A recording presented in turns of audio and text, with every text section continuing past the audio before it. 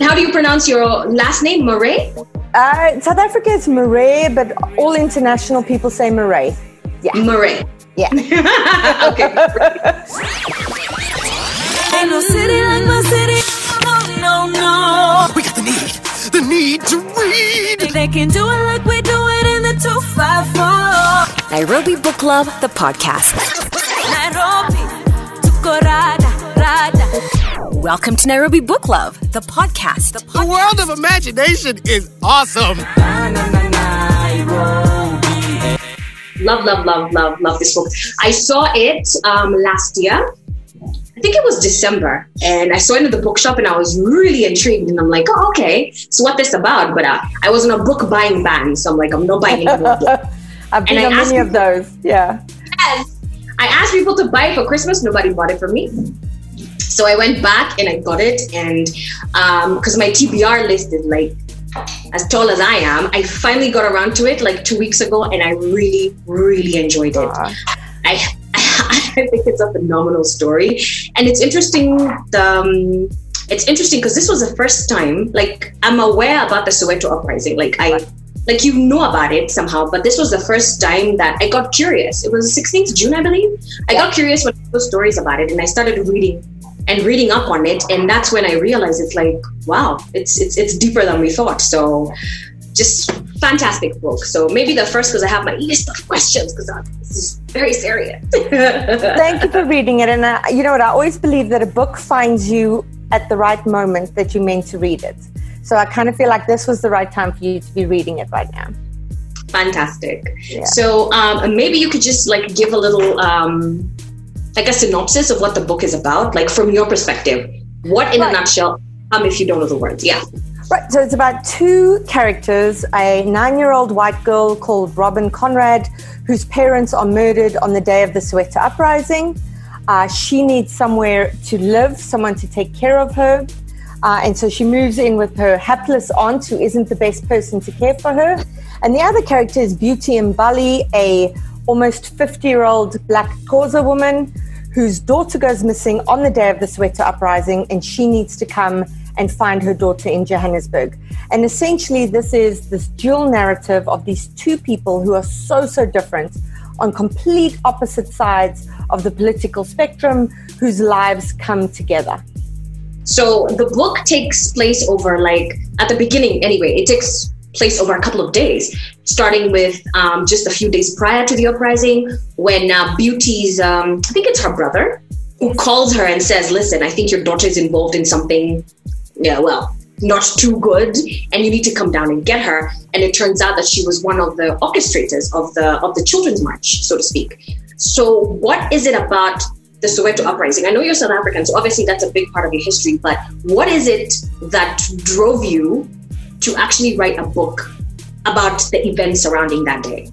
Right, so the Soweto uprising happened in 1976, and this was the year in which I was born. So on the day that this travesty was taking place, not very far from where I lived, I was a 5-month-old white baby being cared for by a Black woman. And my whole life, I kind of took her presence in my life for granted, because this is what children do. And it's only when I got older and I started to realize how difficult this must have been for her. Her name was Eunice. It is Eunice. She's 97 years old this year.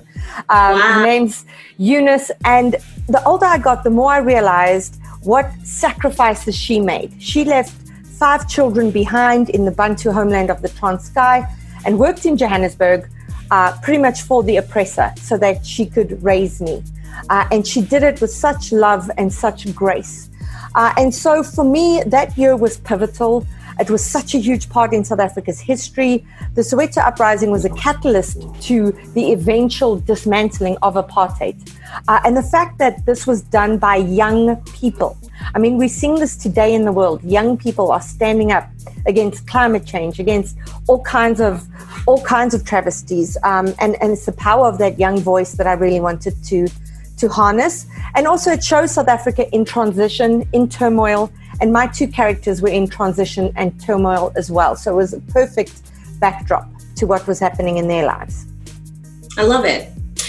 So there are two perspectives to the book, because the book is written from Robin's voice. Robin is the 9-year-old girl. She's 9, yeah, she's 9. The 9-year-old girl who unfortunately loses her parents on that day.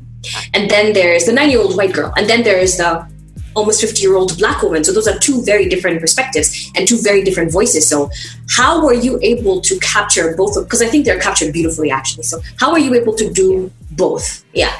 I thought writing Robin was going to be easier because, white girl, my experience growing up in apartheid South Africa, I thought writing Beauty was going to be incredibly difficult because Xhosa woman, not a culture that, is my culture, not an experience that I had.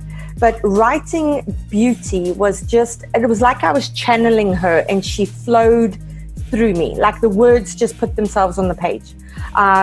Writing Robin was much, much harder because it meant I had to confront, my own history, my own sense of being complicit in the oppression of other people and benefiting my whole life from the oppression of other people. And it was, confronting my privilege, many things about myself and my culture, my race that I really, really didn't like. And so, it was tricky. There were moments that it was incredibly difficult, but I tell people it was like a form of therapy. It was my therapy was writing these dual narratives. And I didn't want to appropriate a voice that wasn't mine. I was extremely aware that as a white woman to write from a black woman's perspective was, it was something I probably shouldn't be doing unless I was going to do it, with huge respect. And even then I was nervous to do it, but without writing Beauty's voice, all we had was a little bratty white girl, and the story, I wanted the story to show both sides of this experience. Okay. That it's interesting that you'd say writing Robin would be easier when automatically someone would assume writing Beauty would be easier. So how were you able to find Beauty's voice? Did you talk to people who went through that experience at the time?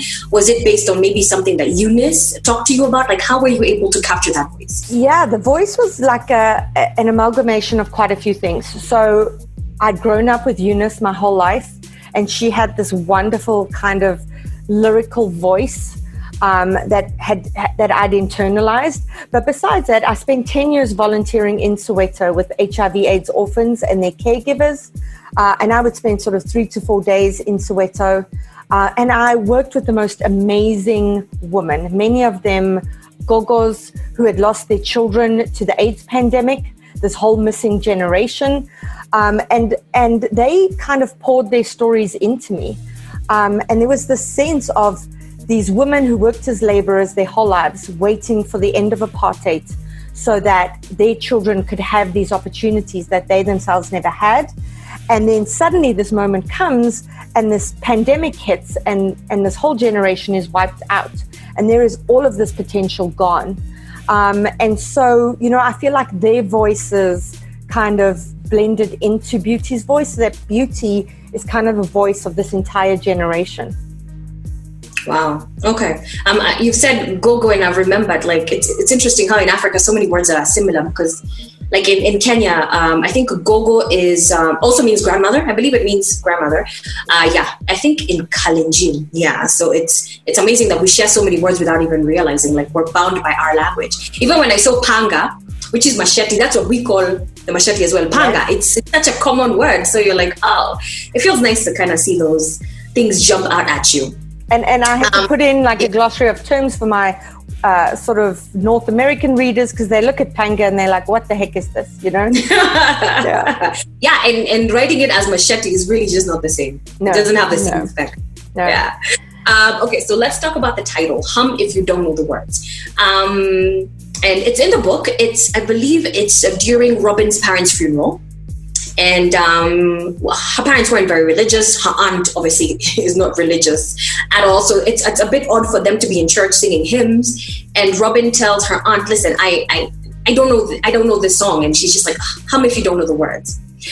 So when I reached that part of the book, and I'm like, oh, okay, so this is where it comes from. But I believe there was a deeper kind of meaning to that.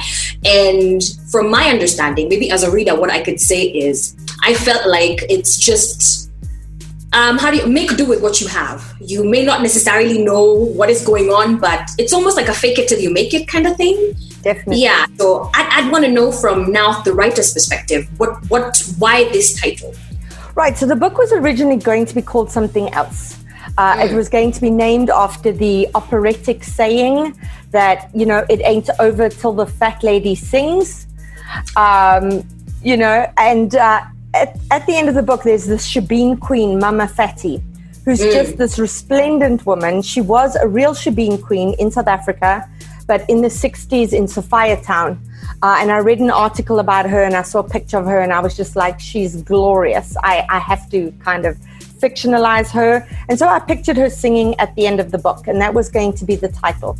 But when I wrote that funeral scene, when Robin goes, I don't know this hymn, and her aunt says to her, just hum if you don't know the words, that resonated with me so much as a kind of treading water, because both of these characters are not in their comfort zones.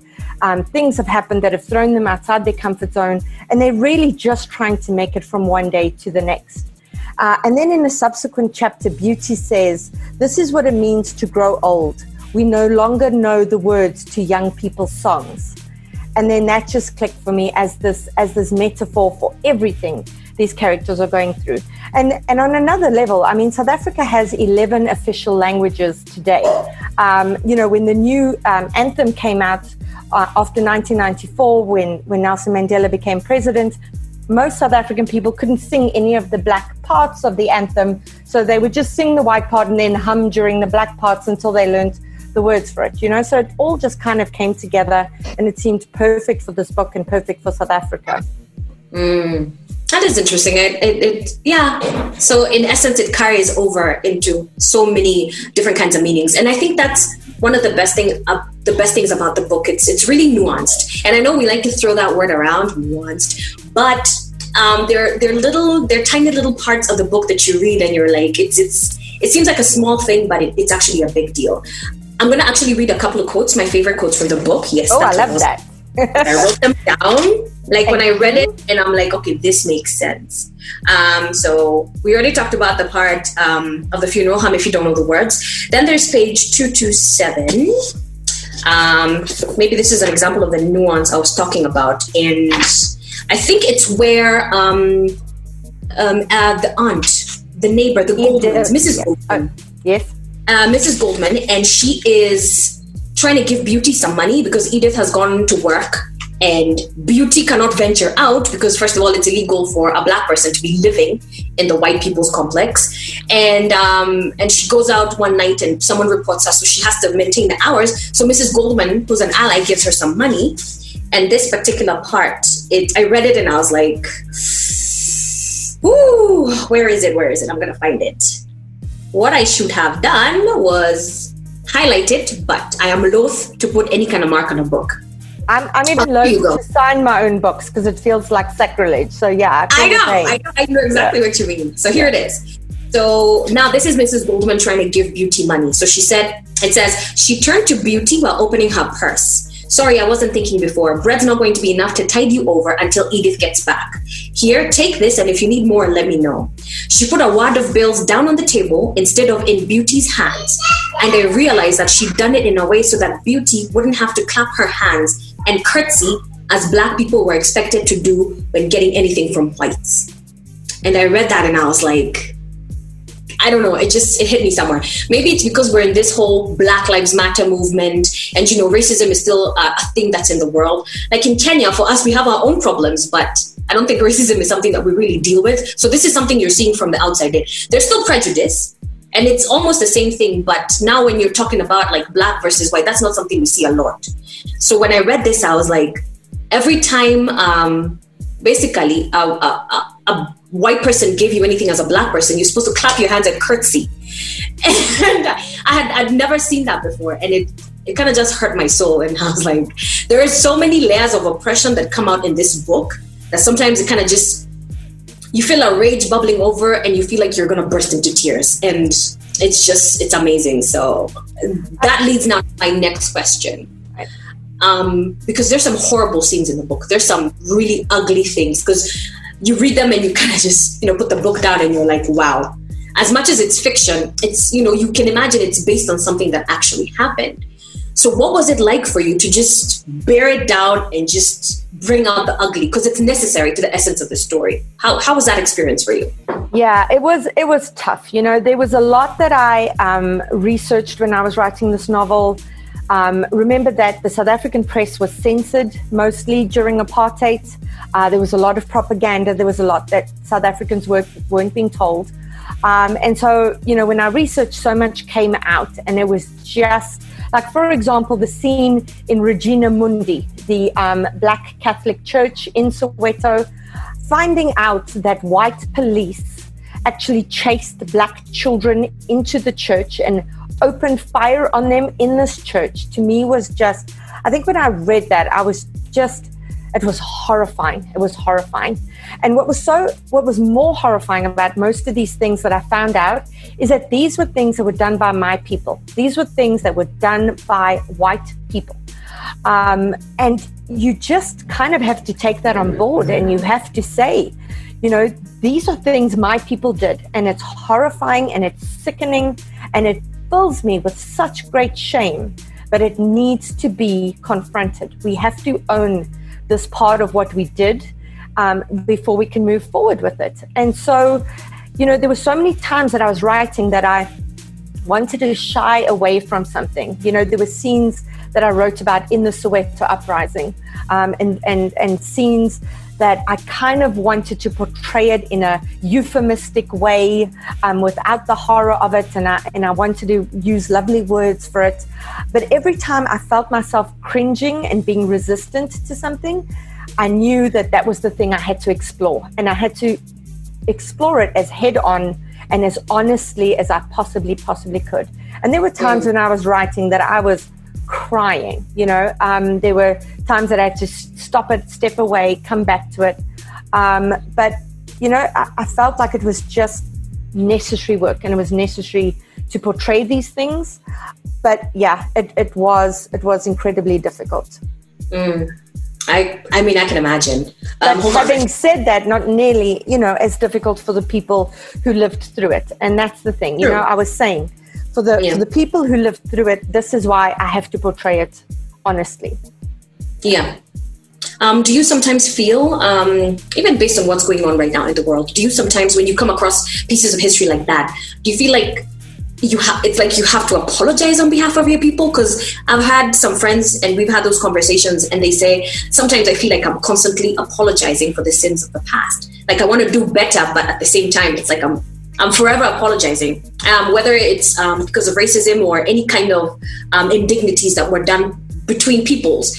So do you feel like that for you? Especially because you've come across so much of this material while doing research. Yeah, definitely. I mean, you know, my whole life I've grown up with this white guilt, the sense of shame. So I've constantly felt this need to apologize. But the amazing thing is that I've had the most wonderful conversations with Black people, and they have explained to me that my apology, one, kind of means nothing. Two, they actually don't want it. No Black person I've ever met has wanted me to go up to them and apologize for what my ancestors did.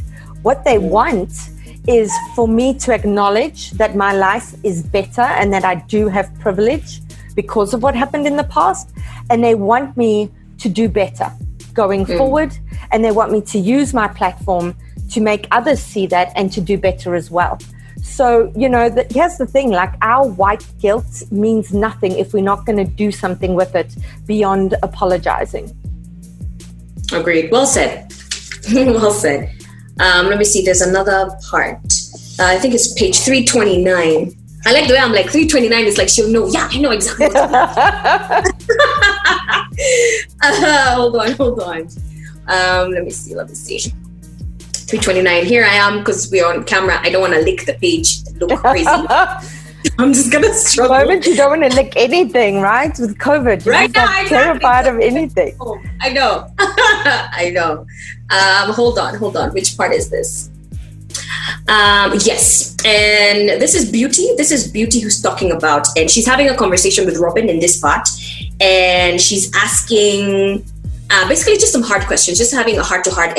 And Beauty always promised Robin that she would be truthful. whatever happened, she would always tell her the truth, which I like that, because that's my own philosophy when I'm raising my child. I mean, let's just talk the truth. Obviously, not everything, but I'd rather just tell you the truth. Yeah. And Beauty says, and I read from this, it says, I know what Robin is really asking. She wants to know if heaven has made her parents grateful that she's being raised by a Black woman who cares for her, or if my race is still an issue in their afterlife. Because Robin's parents were essentially racists, and especially her dad was particularly cruel to the Black people around him. And I think, I think at the end of the day, it's how you interpret the book. And I think for Robin, she was having a hard time understanding if the love she feels for Beauty is sanctioned by her parents who are watching her from above, because in their world, Black and white was very separate. I continue. She is wondering if heaven is also divided with a section for whites only and a section for Blacks. And if prayers go up to God color-coded, so he knows which ones are more important and which ones should be ignored. And I read that and I was like, okay. So it kind of puts racism in perspective. Because if indeed the whole apartheid system meant that white was better than Black, so are we saying that this exact way Beauty puts it, and I love the way you put it, does it mean that God understands that these are white prayers and I should act on them real quick, and these are Black prayers and I should maybe just kind of ignore them? And it's basically, she's trying to voice the thoughts of a child, but it's the most simplistic way to put it, to make the world understand what are we trying to do. It doesn't matter. So there are parts of the book like that you read and you're like, whoa, that's like a whoa moment. And maybe that's what I meant by the little nuances of the book. It's a very simple way of putting it, but it's also really profound. Let me see. Is there another one that I wanted to read out? Yes, and this one is related to that actually. I think it's page 98, and this is Beauty. And I think one of the most disturbing scenes for me in the book, there were two. The first one is when they came to inform Robin that her parents had been killed, and they took Mabel to the station. And just them knocking on the door, because it's at night, knocking on the door and finding Mabel, and what are you doing here with this white child? And just the fear she must have felt. And then now, them taking them to the police station and the torture she must have endured, because afterwards, when they got her out, she was blank. It's like she'd been through things that she couldn't speak. So that whole series, like, I could feel the terror that Mabel must have been experiencing. It really chilled me. And the other one was for Beauty, when she's really pressed on her way to Soweto from Transkei, that's how it's pronounced, Transkei, going basically to find her daughter, her warrior child, and she wants to use the bathroom, and the color of the bathroom is spoiled, and she can't very well be on the road because everyone is seeing her, and she decides to just make a break for it and go to the white toilet. And this white girl, this small little girl, just looks at her and asks her mom, I mean, this Black lady couldn't possibly be trying to enter our toilets, right? And the mom is like, of course not, she knows better. And I think what hit me from that scene is the politeness, the chilled politeness of the scene. Because everyone is super polite. Of course not, she knows better. She would never use the toilet. And of course, Beauty smiles, and of course I would never use. So it's so surreal reading that, because yes, everyone is really polite at the surface, but it is such ugliness that we're discussing. So those scenes were, oh man, I read them and I was like, those are the kind of scenes that make this book what it is. Because you are confronted with the truth, but even beyond that, it's just the politeness of it. It just killed me. And I'm like, yeah, going. This is how just the world is, and you should accept your place, and that's how it is. And also how polite Beauty is to this little girl. This little girl. Yes. She's a child, and yet this child has more power in the world than Beauty as an almost 50-year-old Black woman has, and yet Beauty still kind of has to defer to her and smile at her. And it's just heartbreaking, because you imagine the daily injustices, the daily humiliations are the things that for me were what really stacked up, going through that every single day and still maintaining some sense of dignity in the face of that. I can't imagine. That's exactly what it is. All the indignities she faces. Because even there's another part, and I think Beauty, how Beauty expresses herself, that voice is just, I really enjoyed reading it. Because there's a part where she's like, on this journey, she has to take care of herself because in the food chain of victims, like a black woman is at the very bottom. You're not just black, you're also black and female. So you're like, and I remember just when she says, I have to take care of myself because on the food chain of victims, a black woman is literally the lowest. And as a black woman, I was like, oh my God, that is so true. Well, obviously not to the extent it was back then, but to a large extent it still is. Hold on. It's page 98.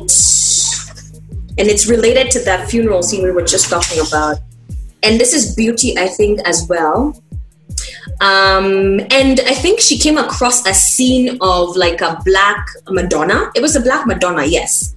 And so there's much to look at, but what keeps drawing my gaze is the portrait of the black Madonna. It depicts a beatific black Virgin Mary holding a black baby Jesus, halos of light flare from both their heads. It is a wonderful thought that the Messiah could have been black, but that is just a fairy tale. If Jesus were black, surely we, the children of Africa, would not be suffering as much as we are. And I read that and I was like, you know what? Yep. It's very easy to imagine that somehow. And that whole image that we've been sold for a really long time of Jesus being this handsome white man with like tendrils blue of hair and blue eyes, blonde hair, with blue eyes, and that was the image that was sold to us. So for a long time, you couldn't even possibly begin to think that Jesus would be, anything close to what you are. So those are some of the passages that you read, and you're like, Beauty's voice. I think Robin's voice is brought out well, but Beauty's voice, maybe of course because she's more mature, it was a beautiful thing to read. She was very well written. And usually when I'm reading a book, I'll go to Goodreads just to kind of peruse and see, because at times I have disagreed with the ratings. Yeah. But this book was really highly rated, and I was like, please don't disappoint me. And this is literally my first 5-star book of this year. Like, this is the book I was like, you know what? I get it. That is a huge compliment. Thank you. So I'm going to stop gushing now and get back to my question. No, please don't. We talked about the ugly moments. We've talked about the toilet scene. And another really ugly moment for me was the mortuary. When Beauty has to go and possibly identify her daughter because the girl is missing. And they've looked everywhere. So now and that's what happens when you have a missing person who's a dear one to you. You hit up now the hospitals and the morgues because now you don't know what to do. Right. And the indifference of the morgue attendant to her, the hatred and God, he was so callous about it. And this is, to him, it wasn't a mother who's grieving for a child. It's just, here's another black woman. Who cares? Man, I think everyone just needs to read for themselves just to experience the book in its totality. But that was a scene that also really hit home for me, because I can imagine as a mother, I'm possibly thinking I'm identifying the body of my child, and I'm already in a space, and here's a guy who makes you feel worse than dirt. Oh my, that was really poignant as well. So my question then would be, how difficult was it to write these ugly characters? Because of beautiful people, they're easy to write. I would assume so, because even as you write them, the experience is flowing and light and positive. But when you're writing an ugly character, you have to dig down to a really dark place.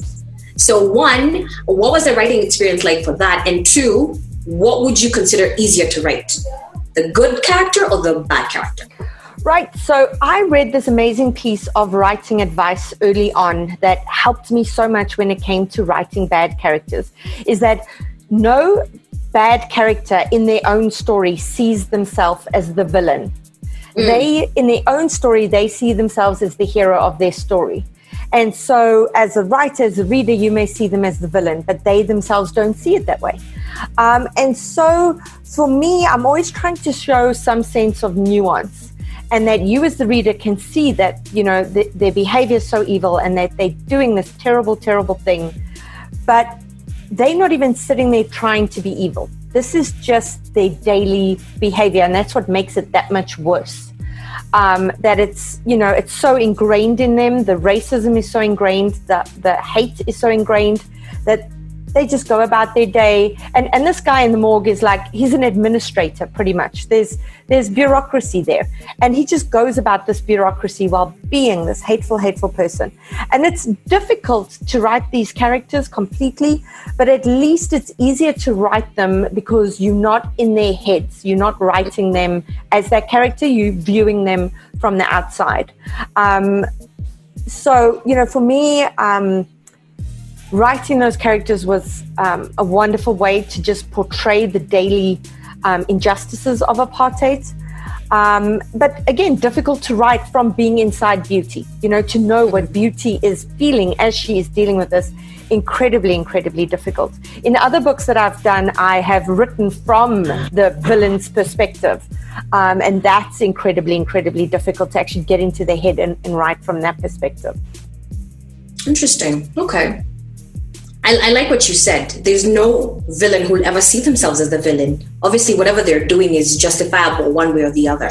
Yeah. Let me see. Oh, yes. And this is something that this movie that just came out with Chris Hemsworth. What's it called? On Netflix. Oh, my God. Forgotten. Oh, I'm terrible. I watch very little television. I'm sorry. I can't help you.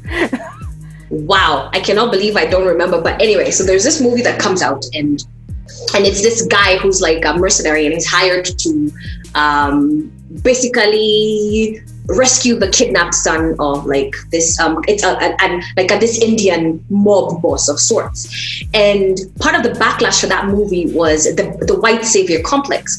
And I mean, I love the movie. And that's not what I thought when I first saw it. But then now when I read about the criticism, I took a step back and I was like, okay, let me be a critical watcher. And I guess I could see where someone goes with that. So in the book, there's a white angel, Maggie. And Maggie does a lot for the cause in terms of she helps, Black people basically fight apartheid. And, she gives refuge to those who need it. And in fact, it's Maggie who helped Beauty find work so that she could have a legitimate reason to stay on in Johannesburg and, does all these sorts of things. But at the end of the day, for Maggie, it's also maintaining, how do you say, utilitarianism to some extent, the greater good. Yeah. So when when Beauty is trying to find her daughter and asking too many questions, and Maggie tells her, you need to take a step back. But Beauty's like, this is my child. Thank you for your help, but this is my child. I can't pull myself back. And when I read that, I asked myself, because she is the white angel, because that's what the Black people refer to her as. Did you feel, or do you feel that there's a bit of the white savior complex in that? I love that you've seen this, because when I speak to a lot of book clubs, they kind of view her as she's been written as the white angel. And Maggie is not at all, some white angel. She's completely a white person with white savior complex. She sees herself as this wonderful white person swooping in to kind of save Black people from themselves. And she's actually of no use to Beauty at all. All Maggie does is she puts Beauty in touch with Robin and helps her get that job. The rest of the time, she is standing in Beauty's way. She's trying to control Beauty. She's trying to control Beauty's access to information. And she's saying, I will give you this information in my own time. I will help you in my own time. And how is this any help to Beauty whatsoever? And this is a huge problem in South Africa and other parts of the world. When you're trying to fight racism and then you have white people who are like, well, I'm not racist. Look at all these things I do, but they have a white savior complex. And that's exactly what I was trying to show with Maggie. There's another white character, Wilhelmina, who helps Beauty, but helps Beauty in the way that Beauty needs help. Not in the way of a white person going, well, I'm going to control you. I am going to control the way in which you go about this. And it saddens me that so few readers actually picked up on that. They took me as a writer at my word. I called her the white angel. So they kind of fawn about her and how wonderful she was. And I've kind of got to explain, she actually wasn't that wonderful. It's subtle in the ways that she's controlling, because in the beginning, I mean, if she hadn't saved Beauty would be in jail. Right. And reading about that, we had a pass system as well in Kenya during the colonial period. But this ended like a long time ago. This is before even my parents were born. We got independence in 1963. So I think the pass system ended even before independence. It had ended like the early 60s. I'm not sure about that, but basically by the time we're getting independent, we're fine. So reading about the pass system, something that was in place as late as the 70s. And when did the pass system end in South Africa, actually? It was carrying on until the 80s. I'm just trying to think when it actually stopped. I don't think there was an official stop to it until apartheid ended, but I feel like, I remember in the 80s, Eunice having to have a passbook. So, yeah. Wow. So when I was reading about the passbook, and I was like, I don't know, to me, the 70s is still contemporary. I was born in the 80s. I was born in 86. Wow. So when you talk about people's, so in my context, my parents did not need a pass.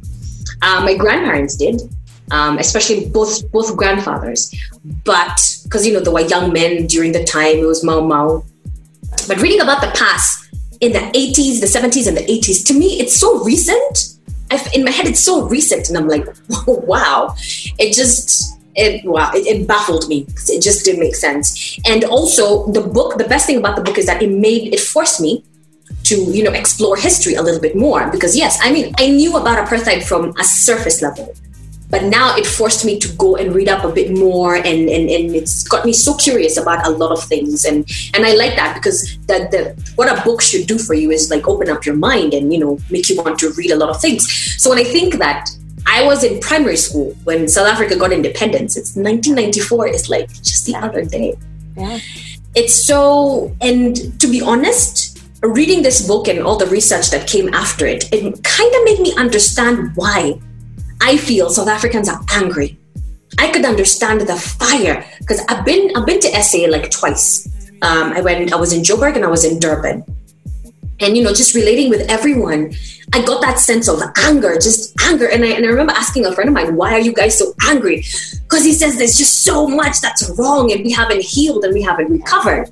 And I think I was a little judgmental, and I was like, this thing ended a long time ago, guys. I guess things are bad, but you need to move on. But reading this book, it really puts a lot of things in perspective. It makes you confront the ugly history, and I want to go back and find that guy and apologize. I did not live your life. I had no right to judge you. And even like young Black people in South Africa today, because if you were born after the end of apartheid in South Africa, they referred to you as a born free. Meaning so that's what that means. Yeah, born free means you never lived under apartheid rule. But even for these young people, they have inherited trauma, because they were raised by people who lived through apartheid, who were raised by people who lived through apartheid. And that kind of trauma makes its way down.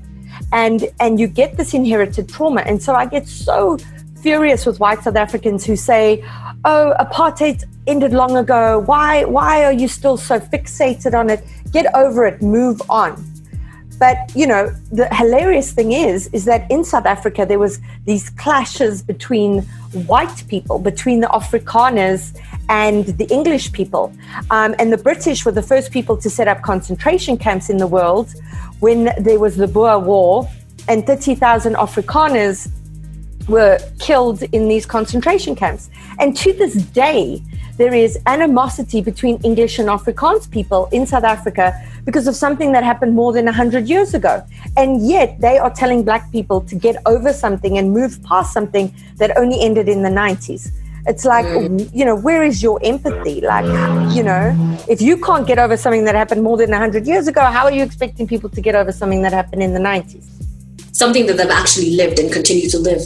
Well, it's interesting because in the book that I never knew there was that kind of, I've heard about the war. Again, you learn about history in passing. Until you delve deeper, you never really understand.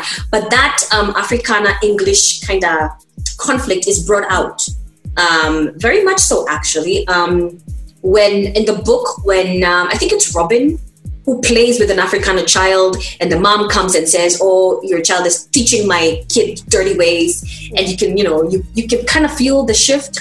And even for Edith Edith, I think, is one who's very conscious of that kind of conflict. So again, those are the little nuances that, the book brings out. So another question was, what kind of research did you have to put into the book?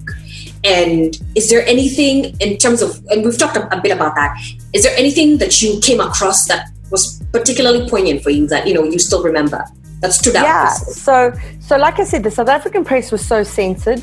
So trying to rely on the South African press to look back at clippings and accounts of the Soweto uprising.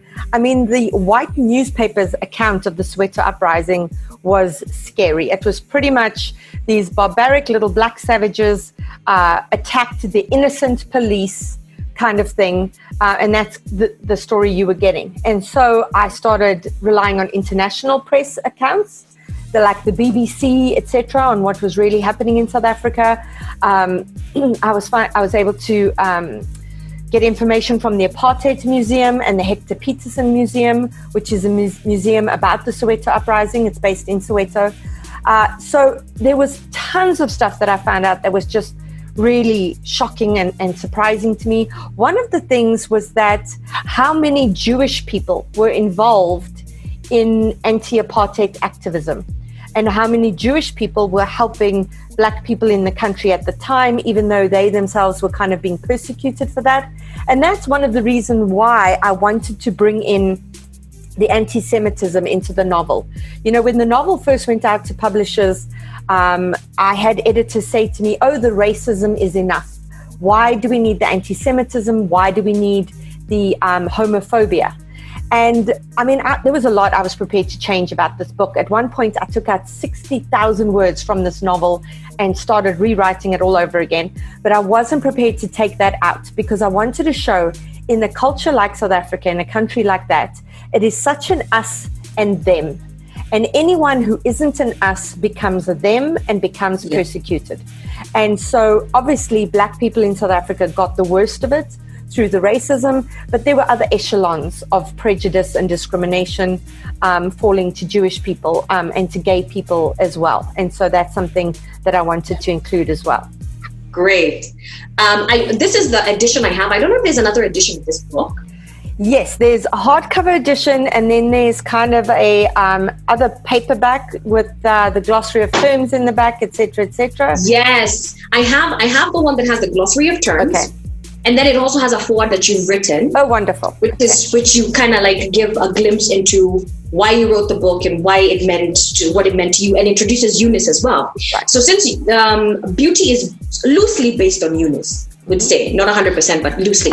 So is Robin also based on someone you know?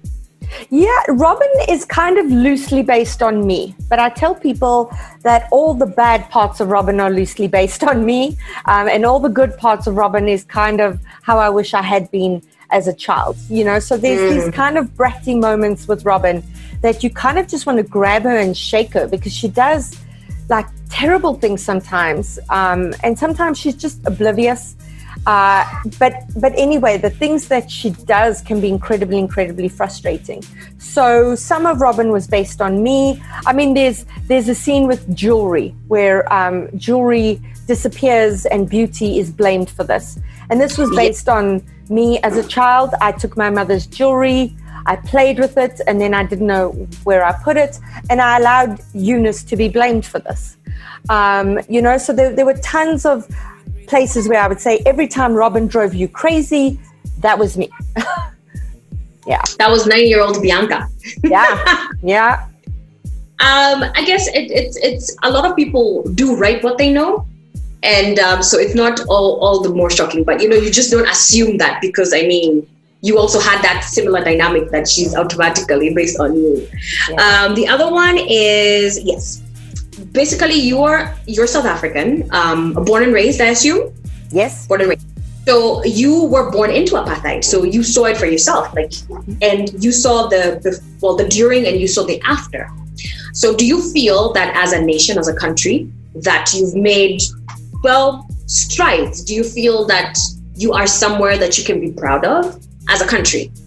Well, I mean, South Africa has made huge strides in that South Africa's constitutions is one of the most advanced constitutions in the world. thank you to Nelson Mandela, we have an amazing constitution. We had some of the first gay marriages, a very, very liberal and inclusive constitution. But in all honesty, what has hit home for me in the last kind of 6 weeks during the whole Black Lives Matter movement is how far South Africa needs to come. Because every day logging onto Facebook, I now live in Canada, so I have tons of Canadian friends, I have tons of American friends, and then I have these South African friends who I grew up with and went to school with. And what has been heartbreaking for me has been seeing South Africans with All Lives Matter or White Lives Matter. They just don't get the Black Lives Matter movement, and they are so defensive to it. And the racism kind of comes out, and it's come out more during the Trump era than it did during the Obama era. It feels like people in South Africa now can feel openly, that they can talk openly about their racism because, there are other racists out there who they know of. And that's the part that really breaks my heart. Yes, South Africa has come a long way. There are many, many South Africans who are not racist, who have embraced the end of apartheid, who've embraced democracy, who have, become inclusive, etc., etc. But then there are still those people who kind of cling to the old ways. And that's the part of me that's really, really heartbreaking. And South Africa will not move on until it truly has a reckoning with its racism. Archbishop Desmond Tutu did the Truth and Reconciliation Commission in South Africa, but it was over quickly. It wasn't nearly in depth enough. And these wounds run deep. And there are many, many South Africans who are still hurting, who still have this trauma that they haven't reckoned with. And so this manifests in different ways.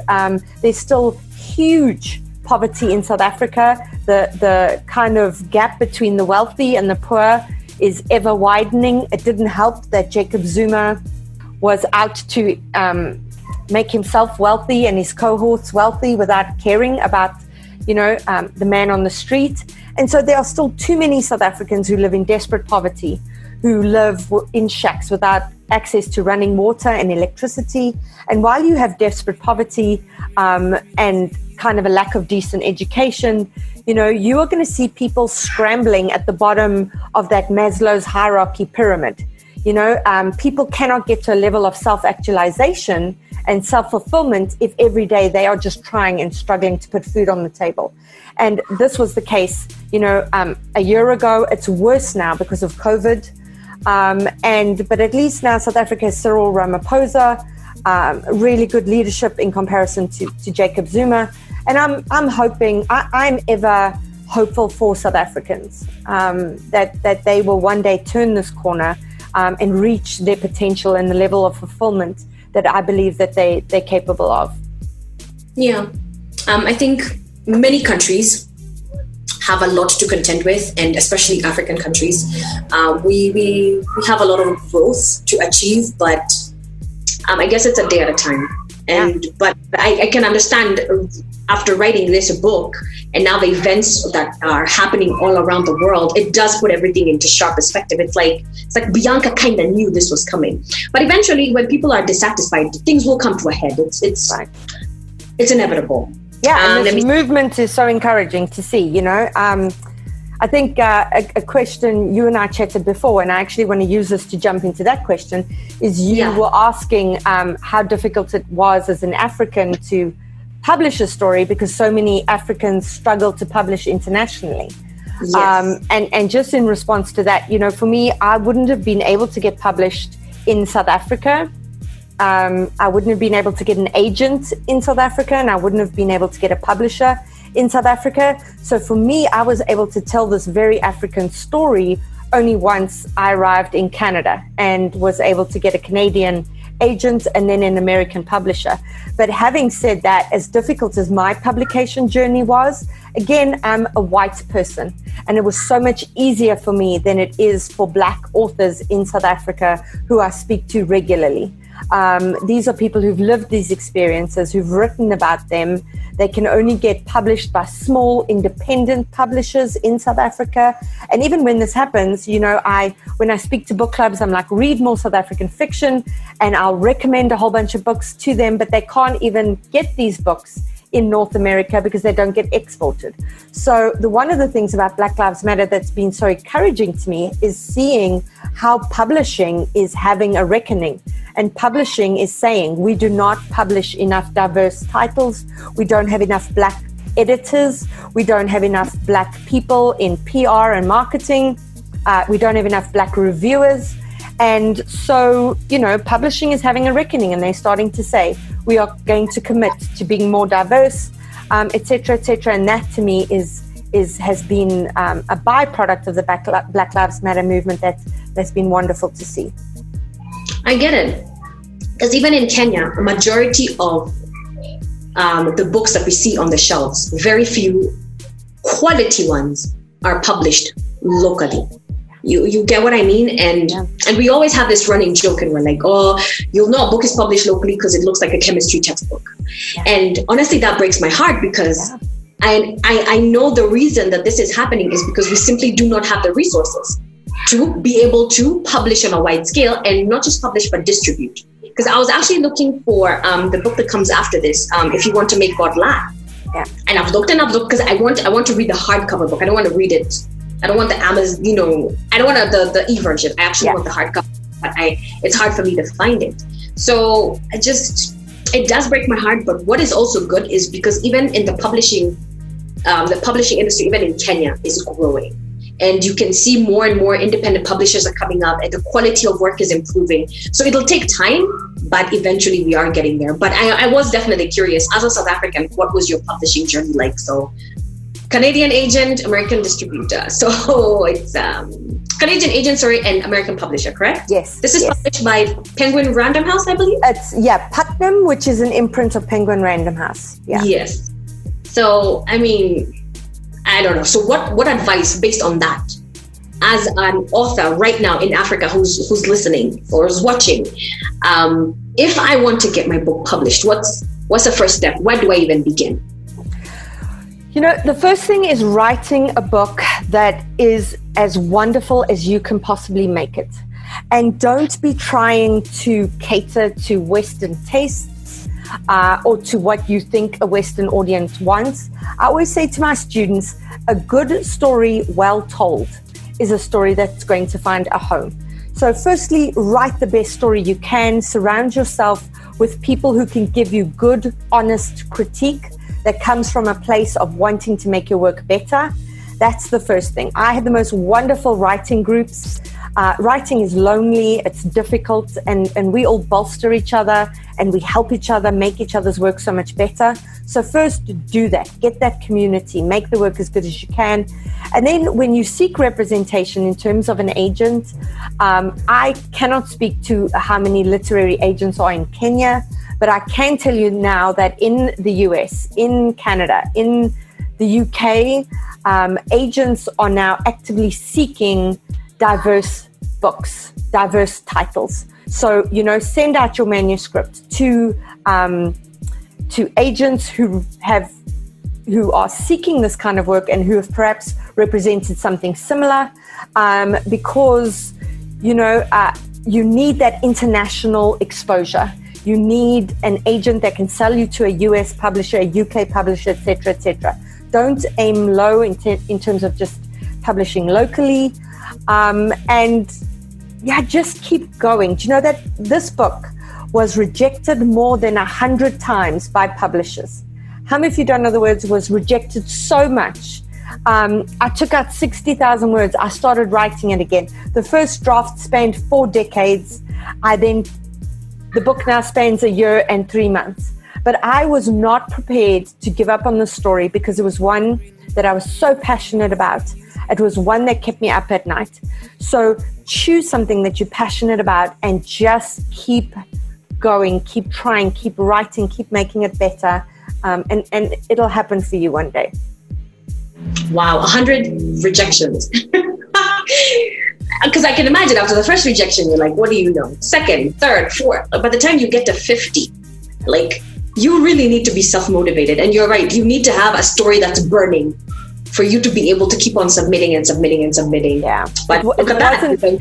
Yeah, it wasn't just self-motivation. It was a story that I was so passionate about. I believed in the story more than I believed in myself.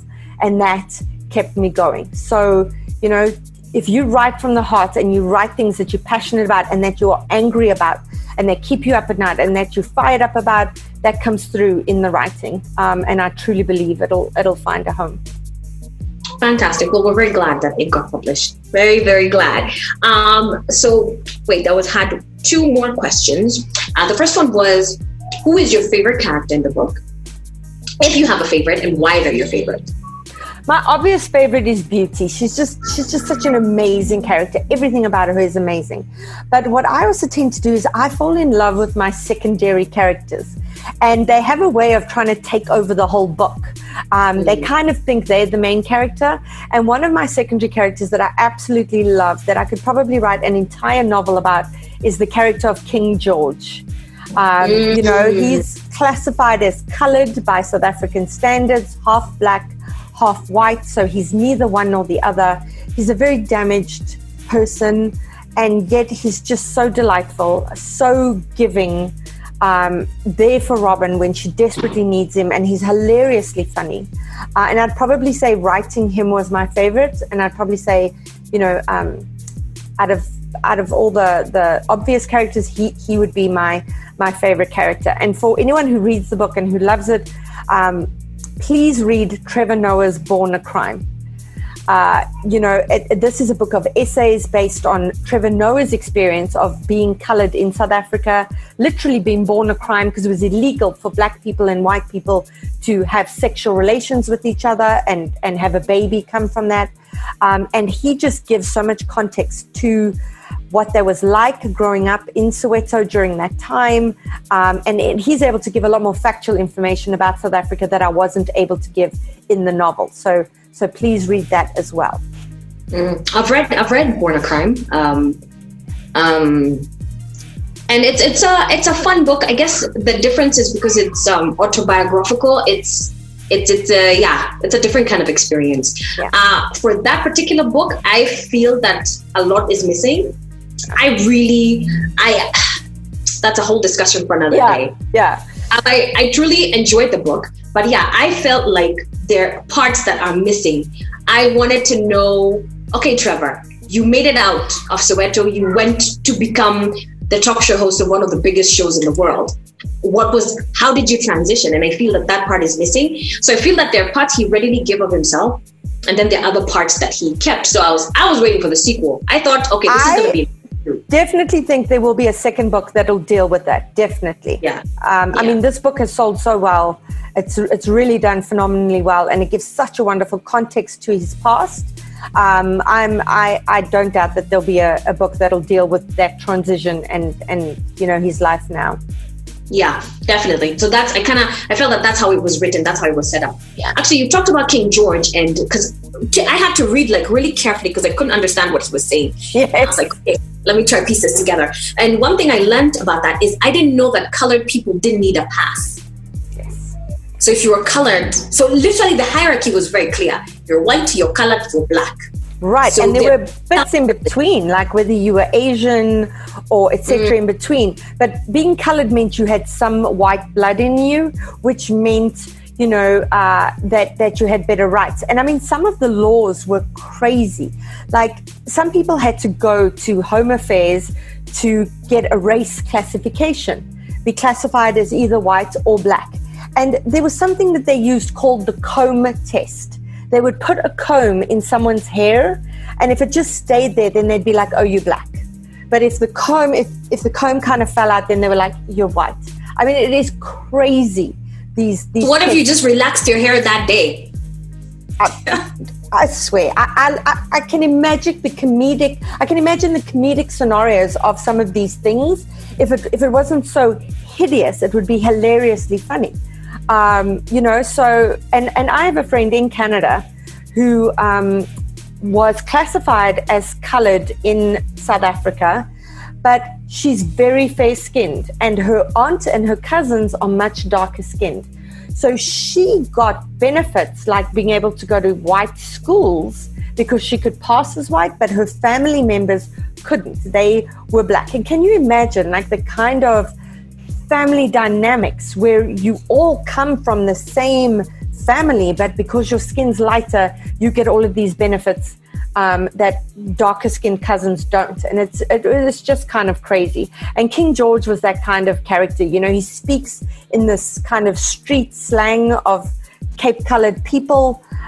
His language is kind of all over the place, but he's really just such a pure heart and such a delightful character.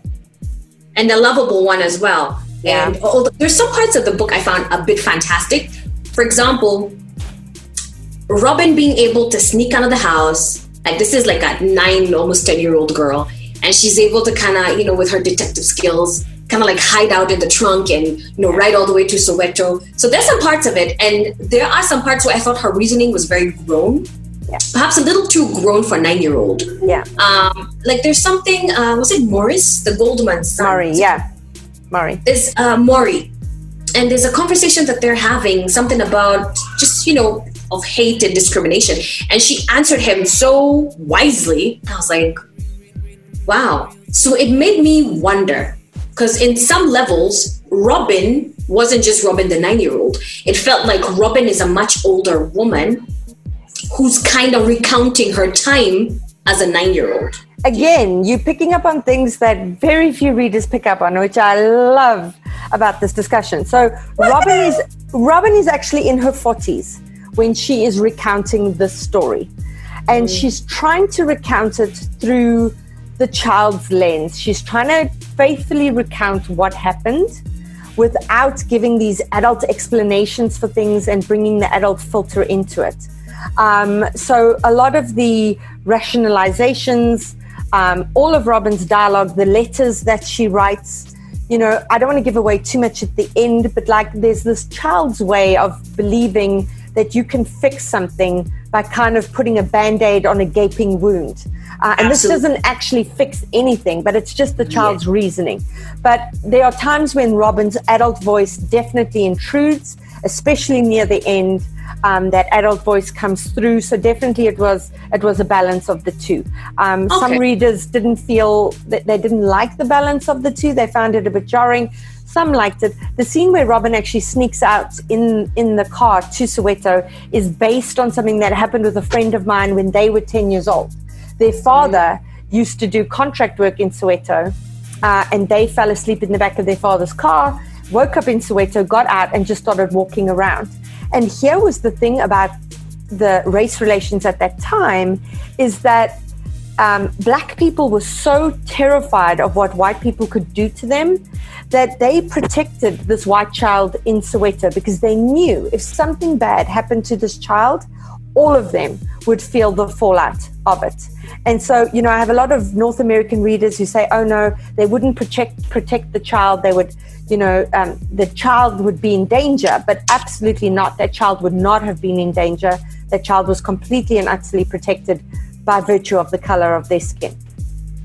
I can definitely see that, because when you think about it, I mean, hell will rain down on you. So you'd rather make sure that nothing happens to the kid. I was actually trying to find where I wrote that line, because that's where I felt that old Robin intruded into it, but I don't think... Old Robin actually intruded a lot. I mean, at the end of Robin's first chapter, old Robin intrudes. There's a bit that goes, it was a normal day, just like any other day.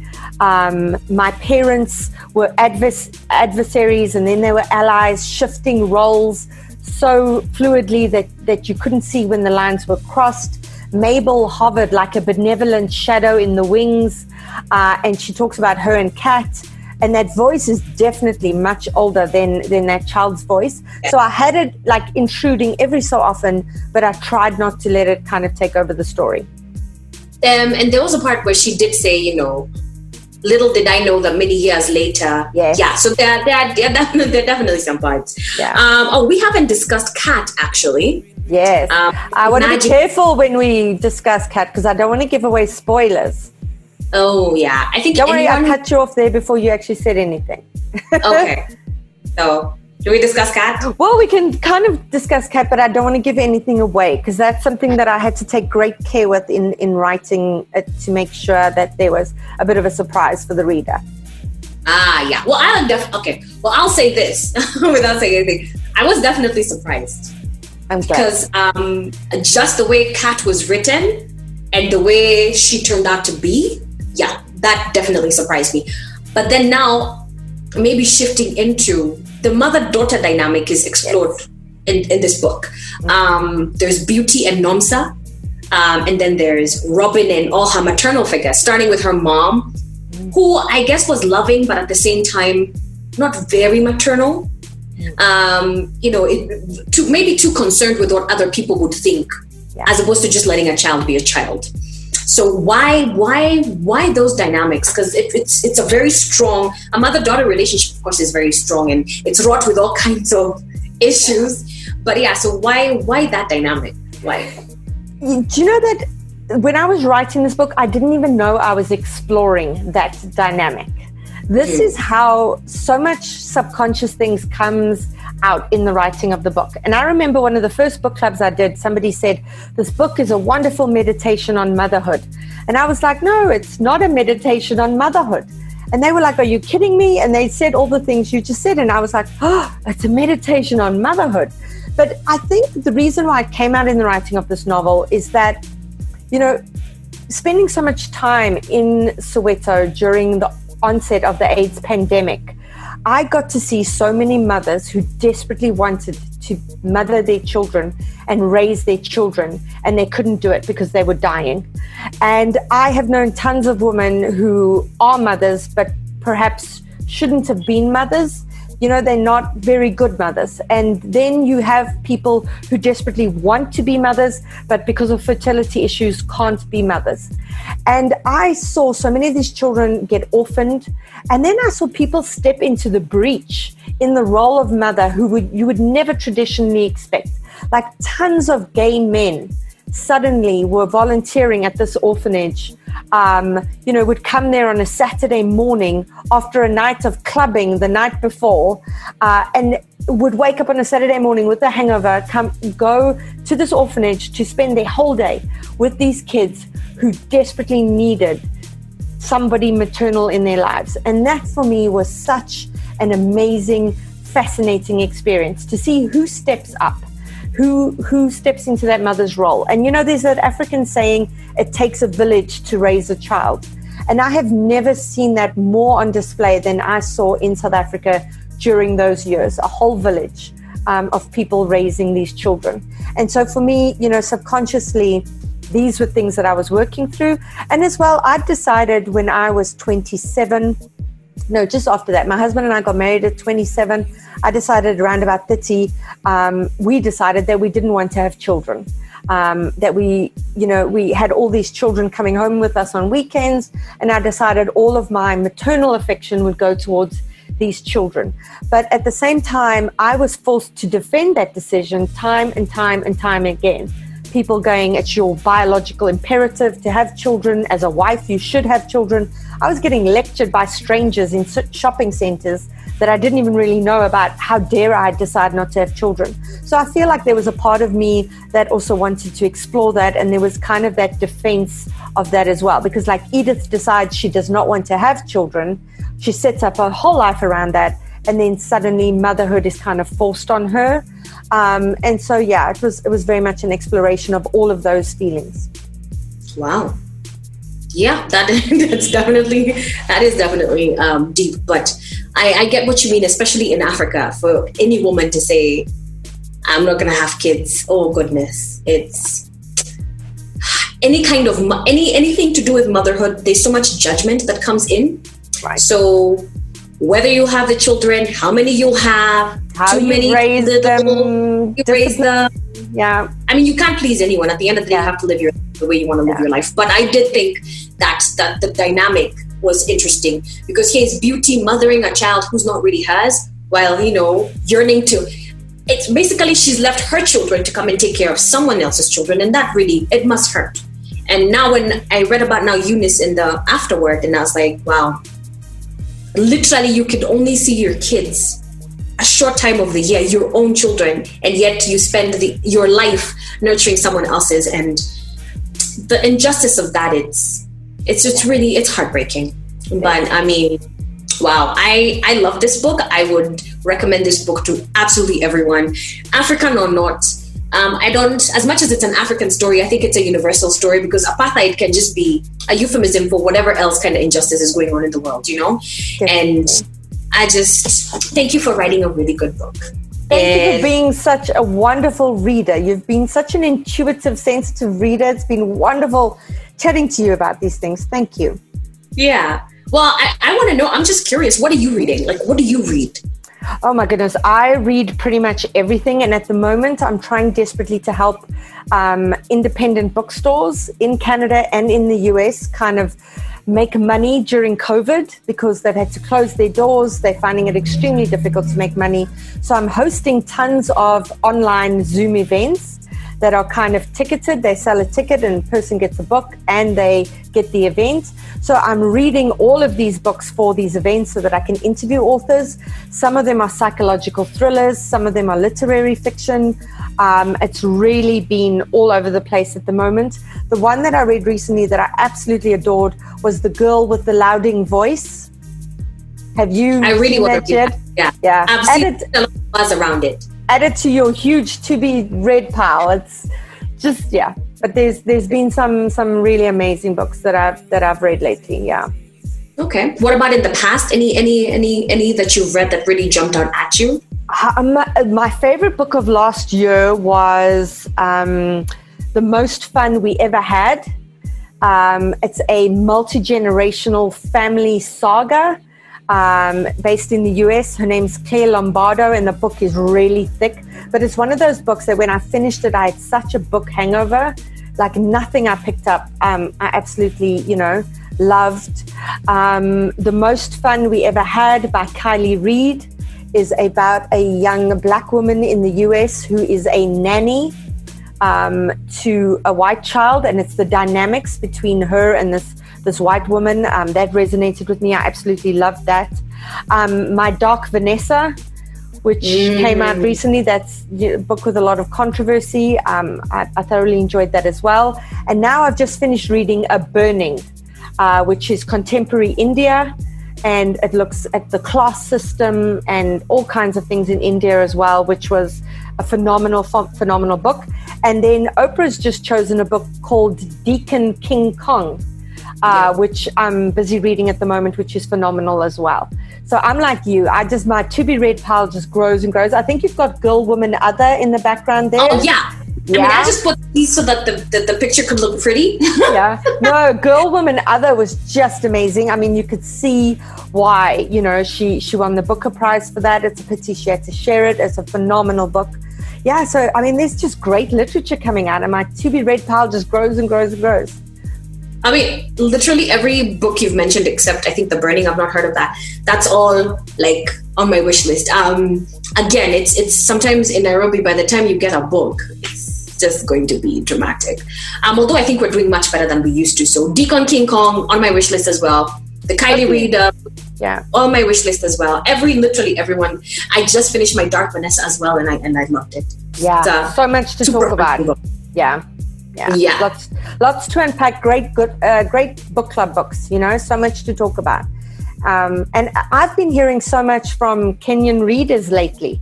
So it's been wonderful in the last 6 months. I mean, up until then, I didn't ever hear from Kenyan readers, and suddenly they're reaching out. So clearly the books are finding their way into the stores. I've chatted with a few book clubs over there, which has been wonderful. So hopefully the second book makes its way there, because that's from Nelson Mandela's presidency, the transition from apartheid to democracy, and a very emotional South African story there as well, dealing with the AIDS pandemic.